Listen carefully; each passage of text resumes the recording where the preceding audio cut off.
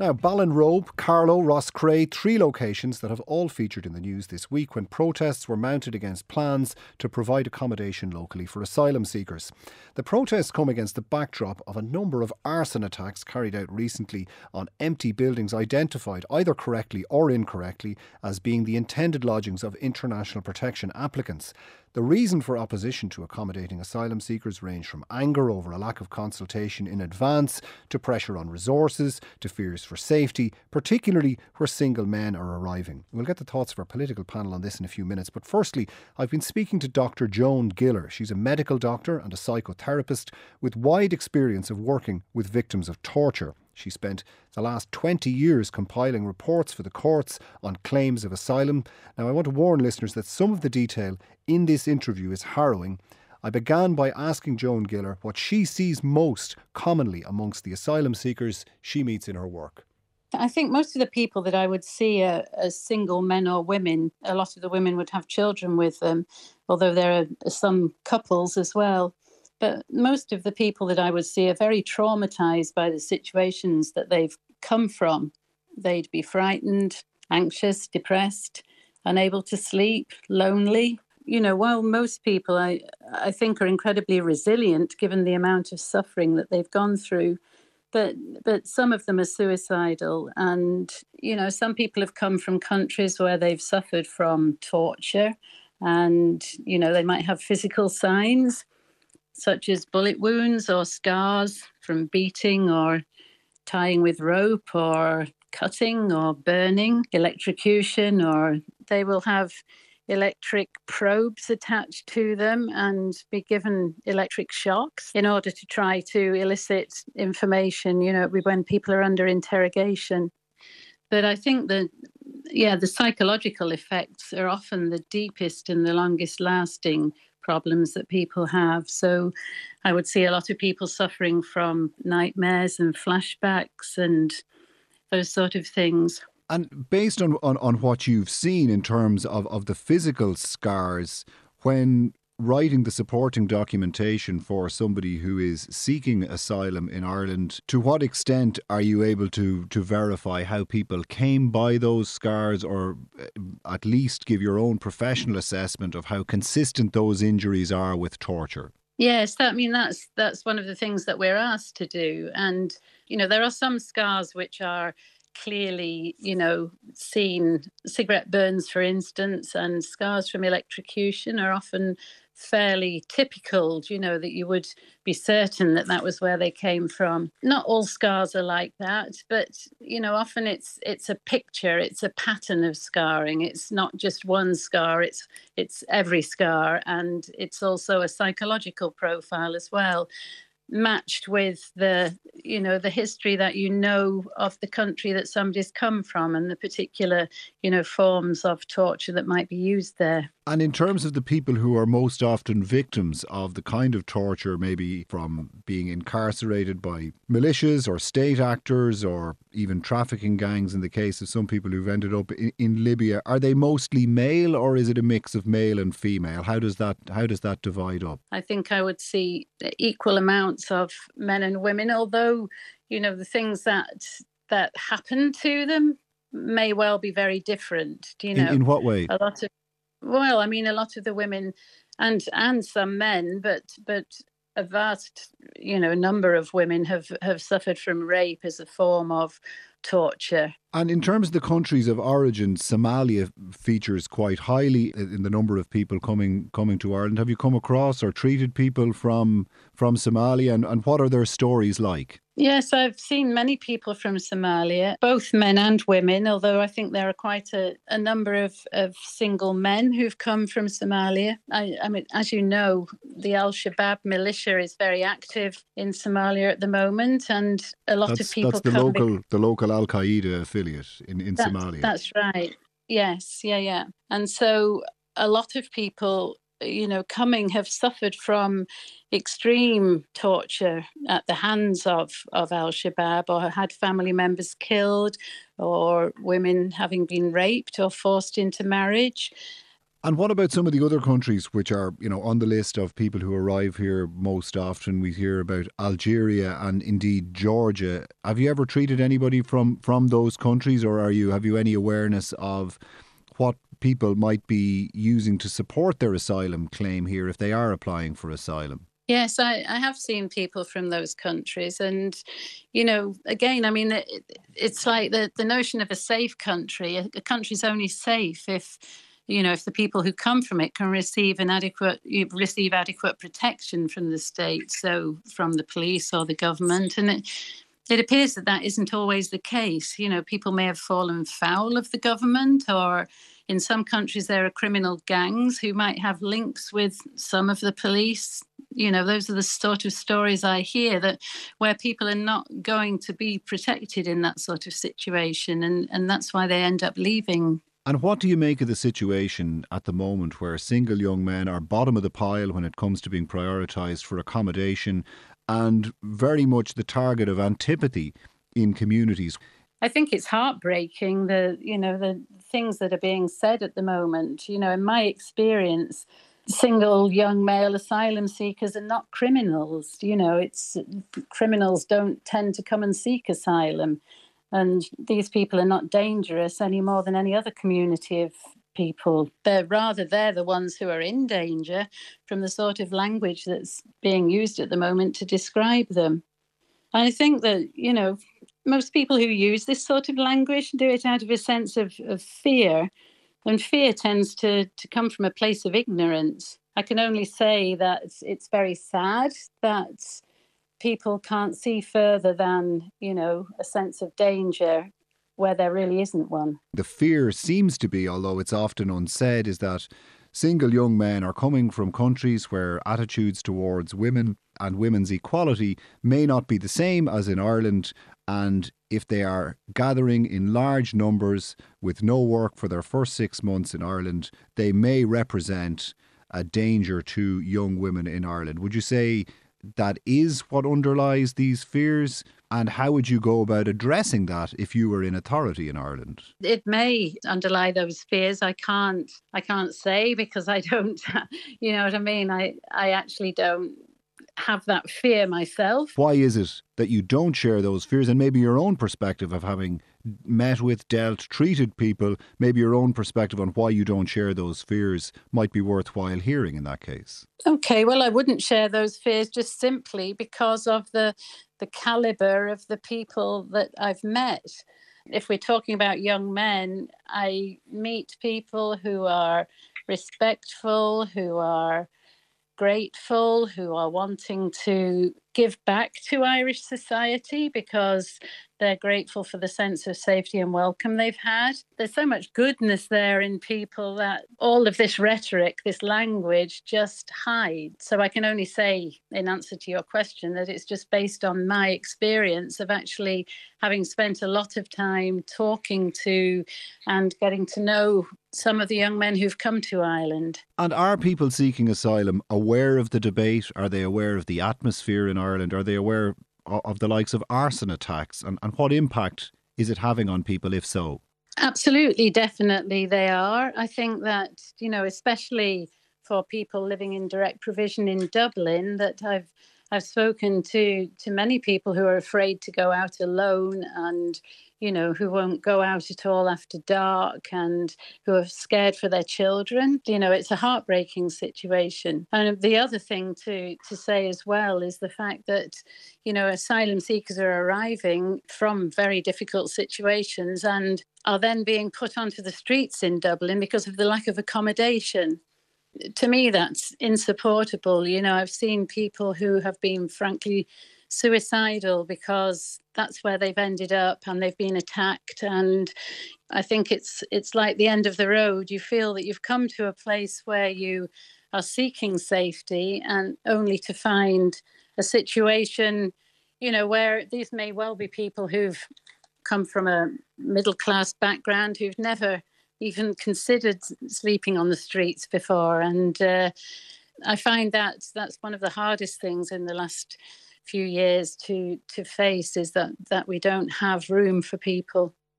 And that was Dr. Joan Giller, who has wide experience of hearing the stories of asylum seekers speaking to me there, and indeed who has treated many of them. If you are affected by any of the issues raised in that, you can go to rte.ie/helplines. Now, let me introduce you to the political panel joining us in studio today. They're Barry Ward, Fine Gael Senator and Shannon spokesperson on justice, Verona Murphy, Independent TD for Wexford, and Paul Murphy, People Before Profit TD for Dublin South West. Good afternoon, welcome to you all. Barry Ward, can I start with you first? The stories that are outlined by Dr. Joan Giller there, wouldn't it be as well for government to outline those stories to concerned communities rather than doing U-turns when people raise concerns about single young men being accommodated? Well, certainly I agree that there needs to be more information put out there, and part of that job is to be done by the government, absolutely. I don't accept that a U-turn is what we saw in Ballinrobe. The policy that the department has put in place is very clear, and that is that priority is always given to families, women, and we know that in the last couple of weeks, the numbers of those groups relative to young individual men, for example, has increased twofold, and so the priorities changed in relation to that accommodation. Sure, but are there situations where single men were going to be accommodated and that was changed? Yeah. After protests were mounted, whether you insist or not, there was a causal link. Yeah, it the appearance is certainly there. there. Yes, but it wasn't because of the protest. And do you That's accept important. that the change in use of that accommodation following protests looks like a causal link and gives credence to those fears that Dr. Joan Giller was trying to address there? Well, I can say very clearly, having been briefed on this by the department, that there was no U-turn on the basis of the protest. The decision was made on the basis of the fact that the number of women and families coming in went up from 298 to 505 per month. And so the demand for that section massively increased, and in accordance with the policy, they were prioritised for accommodation over individual Do you men. accept, and based on what Joan Giller was saying there, that there are situations now where traumatised young men are arriving in Ireland? Their fears are being further heightened by the tone of the debate here, and then they are further traumatised by being made homeless and left in vulnerable situations, potentially open to attack. I think that is definitely happening, and I can tell you from the emails that I get that a lot of people misunderstand the situation. And I think what we heard from Joan there is really important, because we don't enough see the people coming here as people, as fellow citizens of the world, people who might be us in another circumstance, and whether they are men on their own or men with families or women with families or families doesn't matter. But doesn't the two-tier system reinforce that notion that they are something other? If people find themselves in tents, if they find themselves on the streets, they do not enjoy the same rights as others. First of all, it's highly regrettable that anybody would be in a situation where there is not accommodation available to them. As you know, Colm, we've accommodated well over 100,000 people, I think, in including Ukrainians who've come here. We've gone way beyond what anybody thought the country was capable of. And where possible, we have accommodated people. At the moment, there is definitely huge pressure on accommodation for international protection applicants. But people should be in no doubt. Those people are categorised differently because of their different circumstances. And I think anybody can recognise the difference between, let's say, a family with young children or a man on his own. Okay. They are different in terms of their capacity to deal with the situation. Before I go to the rest of the panel, what's the situation with Racket Hall Hotel in Rosscray? Is that going to be used to accommodate people seeking international protection or not? My understanding is that it is, but it's a matter for the department to clarify. And as I say, I support the notion that more and more information, not consultation, because I don't want anybody to get the impression that they have a veto. They don't. But I think communities, including local stakeholders, should be given as much information as possible about who's coming so they know in advance, and they can allay fears in that regard as well. All right. Verona Murphy, you've seen protests in your own constituency. It relates to a hotel that was designated to be a nursing home. There are a number of asylum seekers already accommodated in Rosslare, and people felt that it should stay. The Great Southern Hotel should stay as a nursing home in terms of its use. But in terms of the communication, have you received any information to pass on to constituents, like what Dr. Giller laid out there, like the process that people go through, so that when constituents raise concerns with you, that you can at least provide them with basic information at source to address some of the disinformation that circulates online? Well, I don't actually have to deal with disinformation because nobody has come to me with it. You're right. The issue for the nursing home in Rosslare is one of planning. And it can't be gotten around. It's not an exempted development. It's planned for a nursing home. That's it. I think what's interesting about what Dr. Giller has said is we're talking about two things. One is someone who is seeking asylum, for which everybody accepts, and there's nothing new in what Dr. Giller has said. Most people are aware that they're coming from war-torn countries, and asylum is to be granted or not when they go through the process. But what's very prevalent from what she said is that they need services. And if those services aren't available, well, where will we end up? And that is a serious concern for people. And I can tell you this much. You won't find a psychotherapist in the remotest rural locations in Ireland, which from my perspective is actually Hookhead. Sure. We have over 300. But just on that point, but a fixed address and a fixed abode is a good start to begin providing people. No, I don't agree. If you let me finish, to begin providing people with that service, trying to do services to people who are living on the street in tents is far more difficult. Well, you see, this is where it actually comes down to. You talk about this as if it's going to be provided. I'm 4 years as an elected representative, and I've 52 times since being elected I've mentioned the mental health services of CAMHS, which would provide to young adolescent children these services. They're not available currently, and they haven't increased in the 4 years they've gone backwards. That's just that service for which Dr. Giller was very, I suppose she was insisting that those services are required. So what we have currently is a situation where we are dumping people into already overburdened communities, and this is giving rise to much anxiety that people themselves can't access a seat on the school bus. Well, just on the point, doctor. But just on the point on the school bus specifically, even that's an issue that people may point the finger at recent arrivals in the country and say that caused the problem, when in actual fact the opening of free school transport to anyone and everyone put pressure, because lots of people who didn't need it signed up for it. No, if you ask me, and I'm living on the ground in a local rural area, what has actually caused it is we've provided a level of local transport now, and the bus drivers and the buses have gone to facilitate that. Now, I'm not finished, Colm, and this is very important. I mean, people come to me and say that they're sick of the media framing questions in a way to elicit a racist answer. And that's what people are continually being asked about the 50 single men. The reality is, if you continue to place 50 single men of any colour or creed on 35 euros a week, sleeping 4 to a room for an extended period of time, you're going to have problems. And the colour of their skin is not one of them. All right, Paul Murphy, the points outlined by Dr. Giller there, the circumstances that people who have come from and what they're facing when they arrive in Ireland. How do you think that could be alleviated? Would they be better placed in bigger urban areas where there is a greater likelihood of them accessing the services they need? Or is there a problem with locating them in communities that are remote where these fears are being raised? Well, the first thing is that they should not be put onto the streets. There's over 500 men now, international protection applicants, who are on the streets or possibly in emergency homeless accommodation because the government has turned them away. That's a disgrace. It's a disgrace in the context of the weather that we have. It's a disgrace in the context of 20 asylum centres being burned down in the past 4 or 5 years, and the violence that they're potentially opened up to. So any accommodation is better than being on the streets.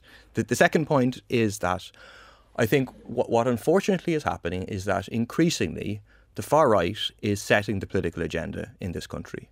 They're putting out misinformation, scaring people about men who are just men like me or you or Barry, who are just ordinary men who are unvetted, who are of quote unquote military age, who are no threat to anybody, and they're scaring the bejesus out of people.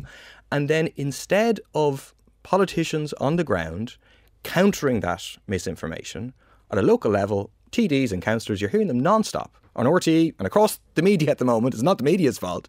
But what they're doing is we're just echoing the concerns of our local community and so on, as opposed to addressing the misinformation that is behind much of those concerns. So people should be providing information as opposed to just echoing back what they're hearing. And then the third thing that needs to go with information is resources. So yes, we need to say to communities, we're going to provide the the medical resources. But we're going to provide transport, but that's what we need to be arguing to happen. In the absence of those services, do you accept that some community concerns are legitimate, that it's a simple matter of it's like the planning issue? If a housing estate is going to be built where you would expect people to move into, that people might expect an extension to the school, another doctor, resources. I think all those concerns about resources are legitimate concerns to have no question about it.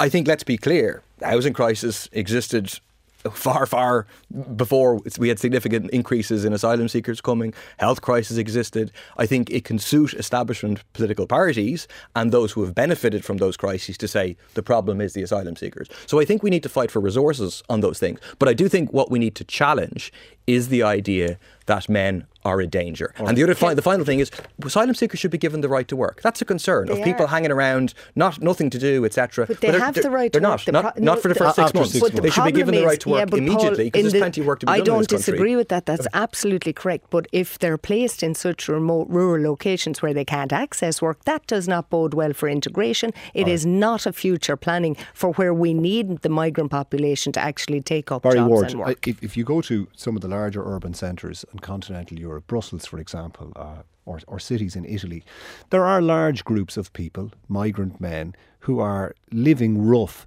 in public parks. Now, putting people out on the streets and having them congregating in public areas like that, down on their luck, is not the way to address public fears, even if you accept that there are public fears about young men. It makes them arguably more intimidated, and it becomes a self-fulfilling prophecy. Well, no, it isn't. But the government is not doing that to address public fears. The government is not providing accommodation for people because it doesn't want to. But what about the situation in the Central Mental Hospital, for example? There are people in tented accommodation in the grounds. Mm-hmm. But is it still the case that the building is not in use? Well, it is, but that is the subject of a development plan that is coming, and I don't know the exact details of what the timetable on that is. But what I will say is this: nobody in government wants to be refusing accommodation to people coming to this country. As I said, these are people who have suffered awful things, have come here looking for our help and assistance. We want to give it to them. Now, there are people who will say we shouldn't be letting them in at all. I don't agree with that. But we should also be making clear to people that it isn't a free-for-all either. There is a very strict process there. They are not unvetted. They are vetted by a process, and there's a process that they have to go through. And people shouldn't be concerned, because that process does look at criminality. They are fingerprinted, their identities established, and it is checked against international And in that record. processing, in that system where they are being processed, there are now hubs going to be built to accommodate people while their claims are being processed. Where are those hubs going to be built? Well, that remains to be seen, but there are places certainly where they can be put on, and I know that the department. This doesn't look like an emergency, does it? When you say that the Central Mental Hospital, there's a development plan going on, which is exempted if it's going to provide emergency accommodation. It's to be decided. It's a housing development. It's to be decided where these hubs are going to go. It doesn't look like urgency. Well, as I said to you initially, Colm, we have taken in a massively increased number of people into this country for good reason. There is a war on the borders of Europe. As I said, there's over 104,000 people who've come to this country in the last year looking for protection of this country. And I'm happy that we have accommodated the vast majority. But wars are not going to stop. Climate change is not going to stop. I think what is important to note, Colm, is that this time last year people are saying there's no way we can take any more. There's no way we can accommodate people. When war broke out in Ukraine, people said we cannot take more than 20, 30,000. We have gone beyond that. It isn't perfect. There is absolutely work to be done. But have a little faith, because actually I think we've achieved an enormous amount. But I think the reality Verona Murphy, just want to ask you, how you were talking about people being put in remote locations, but the protests we've seen are in Ballinrobe, Carlow, Rosscray. They're towns. They're not remote locations. They're connected. Is there a transport hub system in any of them? Not that I know of. And I mean, neither has Rosslare. Well, buses that accommodate trains on probably a couple of hourly, maybe once a day. I mean, I live in rural Ireland. I know the system in Rosslare. Believe you me, you get on it in the morning and you come home in the evening. The train in Rosslare doesn't even run to Dublin on a working day capacity. Look at Colm. The reality here is we're talking about successful migration is what we should be talking about. And that means integration at community level. It cannot work if people cannot integrate through jobs, through being able to move themselves about and get a cup of coffee and integrate with the community. What I'm going to say to Barry is, we have Thornton Hall in Dublin at a cost of 50 million, bought 10 years ago. It's 165 acres. We had 7 sites sometime last year where we were going to provide modular accommodation. I have suppliers of modular buildings coming out in my ears. They're not big enough to go through the tender process, but they haven't been able to access anything from government where they could actually provide modular builds. The populace is where the services are. They are the urban centres. We should be doing more. Thornton Hall. We talked about the 500 single males. Bagot Street Hospital could be adapted like that. Just one important point. Under SI 376, we can build houses and apartment blocks as exempted developments if they are provided for emergency international protection accommodation. You can't do that if you're trying to build a house for your son or daughter in rural Ireland. And I think it's important to state the government's policy is what's failing, and that's what's breeding contempt. Paul Murphy, do you think there is an urban-rural divide, and by that I mean capacity, or people's sense of capacity? Well, I think no matter where centres have been proposed, in particular where they've been proposed for men, there has been some element of opposition, at least part of which has been founded on misinformation spread by elements of the far right using this language of unvetted military-age men, which comes straight from the BNP playbook in Britain, by the way. Yeah, which translate as, military age, for military age, working age. Exactly, yeah basically. That anybody that's not a child and presumably isn't over 65 or 70 or whatever. I'll give you the example, right? There is a centre for 200 international protection applicants around the corner from where I live, maybe 500 metres from where I live. When that was proposed, which is just over a year ago, there were these concerns in the local community that we're hearing about and seeing across the country. I went to a public meeting about it. It was a packed public meeting. Me, a Socialist Party councillor and a Sinn Féin councillor went, and we all had a similar position of explaining the kind of thing that the woman at the start was explaining about what these people are fleeing, why they're coming here, the conditions that they're going to be in, and arguing that we as Tallaght are a welcoming community and we should be welcoming these people. There were fears before they went in.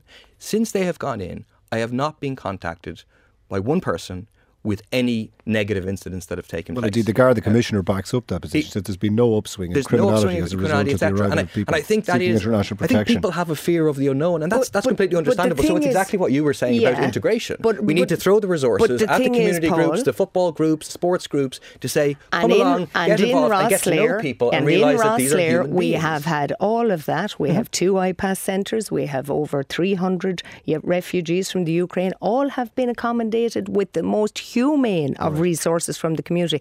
The difficulty is, what Dr. Giller is saying, is that they are coming from circumstances where they need services. And you have made that point. Have said that they can't work for 6 months. If any cohort of people are placed in a very word, stuffy circumstances. Would you support them being granted the right to work from day one?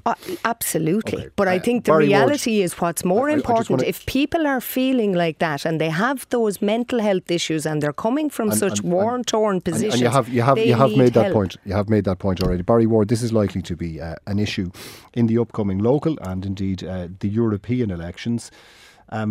We understand you're throwing your name in the hat for the European elections. Is that the case, and do you expect this to be an issue?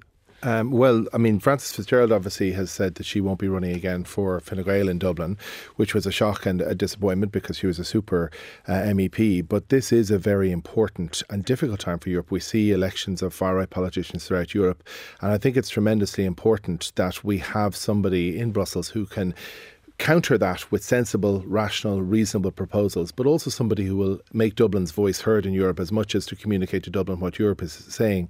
So in terms of the question you've asked, I will be putting myself forward for the Fine Gael convention. I hope the Fine Gael members in Dublin will see me as somebody who can do that job. Is your party leader aware you're going to put yourself forward? He is, yes, absolutely. Do you have a stamp of approval or his imprimatur? I don't think they give stamp of approval to candidates before they get selected by conventions, and there'll be a few of us in it. So that must be a disappointment, is it? No, nothing that I would have expected unexpected, Colm. All right, we'll take a break. We'll be hearing from a Palestinian man who's been living here for 10 years but whose family are still in Gaza. He's making an appeal to get them out. Saturday with Colm O'Mungan on RTE Radio 1.